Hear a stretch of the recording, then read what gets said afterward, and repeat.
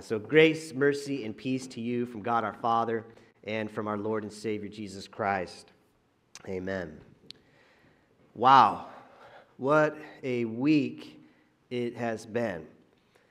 One of our members I was talking to this past week described the events of this past week, particularly the events of this past Wednesday, which was Epiphany, January 6, 2021. They described what happened as heartbreaking. And I have to agree, it was heartbreaking.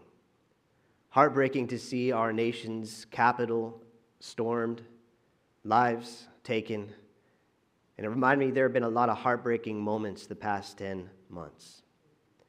And I have to admit, I've been running it through my mind and thinking and praying and wondering about our church and about the state of the world, about our sermon series that we started just last week, wondering how all of this comes together. I was watching all the different news channels and reading articles, as I'm sure many of you did, and I almost canceled our life group leader Zoom on Wednesday night, but I'm so glad I didn't, because 20 of us gathered over Zoom. We talked about ministry. We prayed for our church and for our nation. And we talked about God still at work and alive among us. We shared stories of God's work in our life groups at St. John's. And we talked about the Spirit of God working in these environments, using our groups not only to grow together, but also to share Christ with others. It was a great reminder that God's church is still alive right now. But all of that mixing together reminded me of our sermon theme this winter of Turn the Page. Because turning the page means moving to something new, moving away from something and turning the page to something. And to be honest, as I had that theme running through my mind and I'm watching and reading about all that was happening at the Capitol, I was encouraged by the words of one of our former presidents. In fact, I snagged some screenshots of the news and it said, well, basically 4 of our former presidents all came together to make a statement and give messages of hope amid calls for peace. And then one of them stated this: we must reject today's violence. And check this out. Maybe they've been tuning into our sermon series. I don't know. But it said, we must turn the page. We must reject today's violence, turn the page, and move forward together. That's our winter sermon series, Turn Page. And while the words from one of our former presidents are predominantly politically minded, and for us as citizens in this government, calling for us as a nation to turn the page from violence and turn the page to move forward together in peace, I think that we can also think about those words for our life together as God's people. Last week I talked about turning the page from exclusivity to inclusivity, right? The Magi coming to worship Jesus shows that Jesus has included all nations, all people in his mission. This is why we Gentiles are Christians today. And this week, the call from a former president of the United States to move forward together as U.S. citizens could also cause us to think about our dual citizenship. While we are citizens of the United States of America, we have another citizenship as well. In fact, the great Old Testament heroes of the faith in Hebrews chapter 11, who they longed for the day of Jesus to come, they are described as admitting that they were foreigners and strangers on earth. And in verse 16, they were longing for a better country, a heavenly one. Therefore, God is not ashamed to be called their God, for he has prepared a city for them. And St. Paul puts it this way. He says, our citizenship is in heaven, and we eagerly await a Savior from there, the Lord Jesus Christ. We have dual citizenship. The United States of America in an earthly way, and we have a heavenly citizenship in the kingdom of God, the kingdom of heaven. And so perhaps as a United States leader calling us to turn the page to move forward together could speak to us not only as United States citizens, but to us as a church. What does it look like for us as citizens in the kingdom of heaven? What does it look like for us to turn the page and move forward together? That word together is huge. It's really important. I mean, it's part of our discipleship mission here at St. John's, right? Connect to God, grow together. and share Christ. Grow together. Turn the page and move forward together.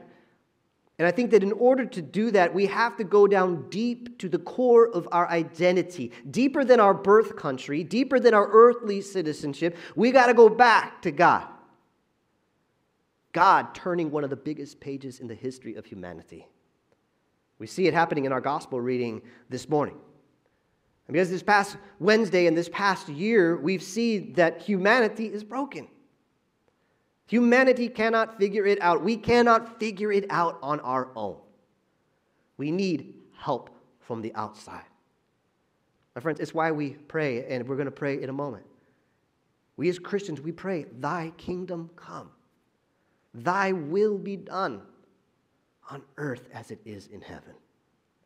God, bring down some of that heavenly kingdom to the earth. Lord, we need some heavenly kingdom, some heavenly governing, some heavenly leading, some heavenly politics, you might say. On earth as in heaven. On earth as in heaven.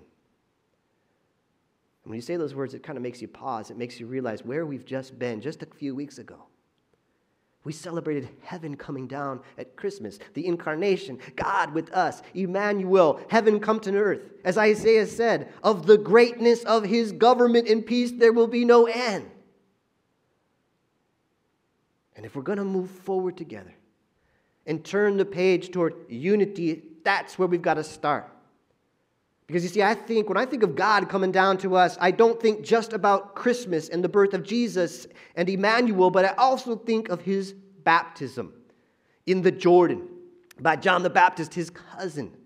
And here's what I mean by this.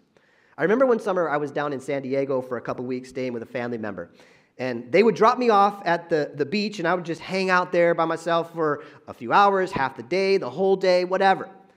And looking back on it, I don't even think I was in junior high yet. I was just a young little, skinny little kid. And I was out there in the water with my Mach 7 SS boogie board. I don't even think I had my Churchill fins yet. Just a little guy. And the surf was getting big. And it was getting rough. And I was pretty far out there, and I couldn't get back in. I was kicking my little legs, and I was coming up short. I'd taken a few beatings on some huge waves, and I was pretty winded. I started to get a little worried. No one was there with me. My family wasn't there on the shore watching out for me. I had no friends out in the water with me. Just little old me about to be swept off to Hawaii. I needed someone to save me. You see, what happened was I got caught in a rip current. If you've ever been caught in one of those, you know what it's like. What did I need at that moment? I didn't need some lifeguard watching me from the pier with binoculars, right? Watching me and just going, that kid's going to drown. That's helpful in the sense that at least someone could spot me out there, but I needed more than that. And if that lifeguard called the tower right by where I was and notified the lifeguard at the tower that I might need help, that would be good, but it wouldn't be enough.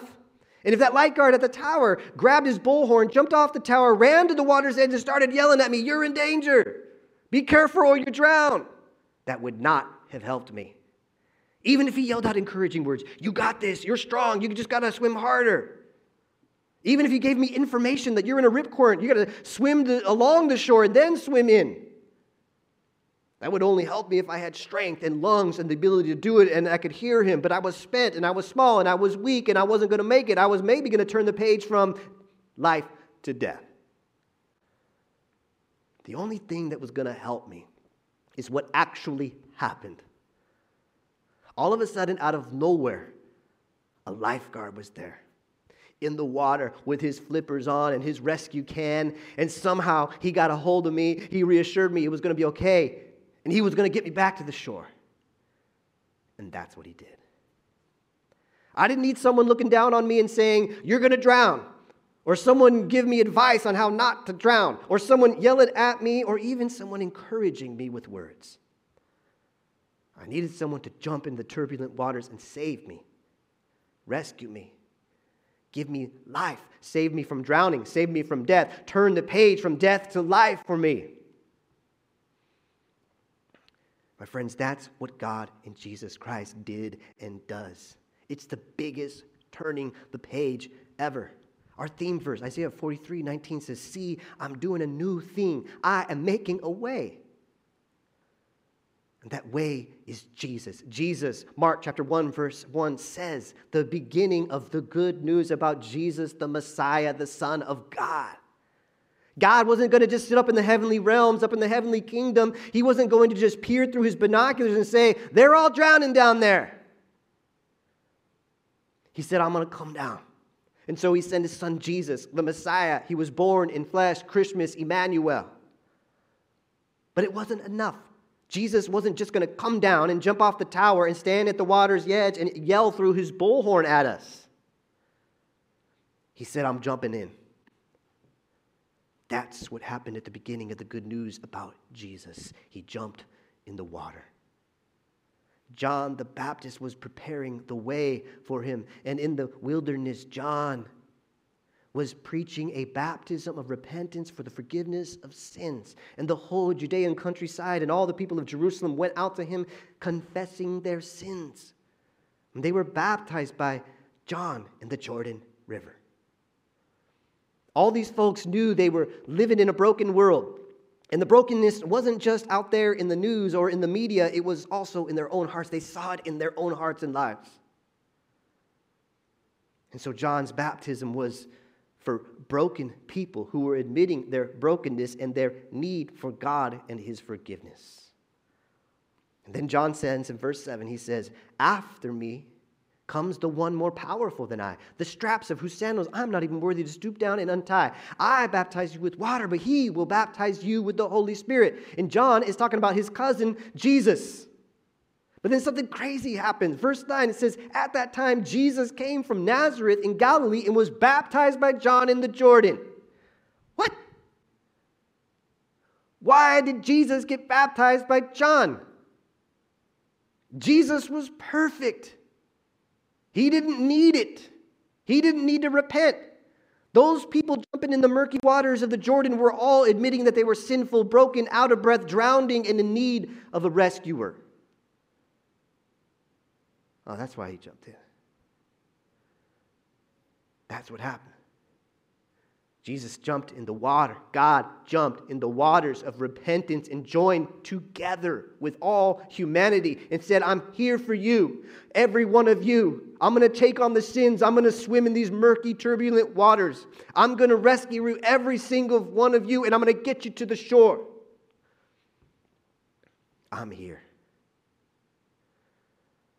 But to rescue you, I'm going to die doing it. I'm going to drown in your place. As I was thinking about that, I just had this image. I see a sea of humanity on the beach looking out at Jesus drowning for us. Jesus, the Son of God, going out into the desert to be tempted by Satan for us. Jesus going to Jerusalem for us. Jesus going before the corrupt politicians and the power-hungry religious leaders for us. Jesus praying in the Garden of Gethsemane for us, sweating blood for us. Jesus being mocked and ridiculed and tortured and whipped and stripped and beaten and crucified for us. And all of that work, that rescuing, that saving, sacrificial love of God work begins when Jesus jumps in the water at his baptism. And down in that water, then, verse 10, just as Jesus was coming out of the water, he saw heaven being torn open and the Spirit descending upon him like a dove. And a voice came from heaven, you are my Son, whom I love. With you I'm well pleased. Father, Son, and Holy Spirit all turning the page of history and moving forward together for us, working together for us. So that one day when every one of us would be baptized, as Jesus was dying on the cross and crying out, Father, why have you forsaken me? We know it was because Jesus jumped in the water to save us, to get us to the shore, to get us home, so we could hear a voice. A voice giving us identity and purpose and place. A voice not of a president or a government leader, and the voice not on Twitter, but the voice of God himself. Verse 11. Do you see it? A voice came from heaven. That's the place where we're citizens of. a leading and ruling and loving and guiding and fatherly voice saying, "You are my son, you are my daughter, you are my child whom I love. I'm proud of you, I'm pleased with you." Jesus drowned in the murky waters of the cross so that we could hear that voice as our own. So that we together could move forward from the violence of sin and move forward together. And not only our identity as citizens of the kingdom of heaven, but also our identity as family, as sisters and brothers, as baptized children of God, baptized not in John's baptism, but in Jesus' baptism, baptized in the name of the Father and of the Son and the Holy Spirit. That sounds all good in churchy's language, but how do we do that? How do we move forward in that identity as fellow citizens of heaven, fellow children of God? How do we move forward together? How do we turn the page from the disunity among us? How do we turn the page from the hatred among us? How do we turn the page from the elevation of the earthly over the heavenly?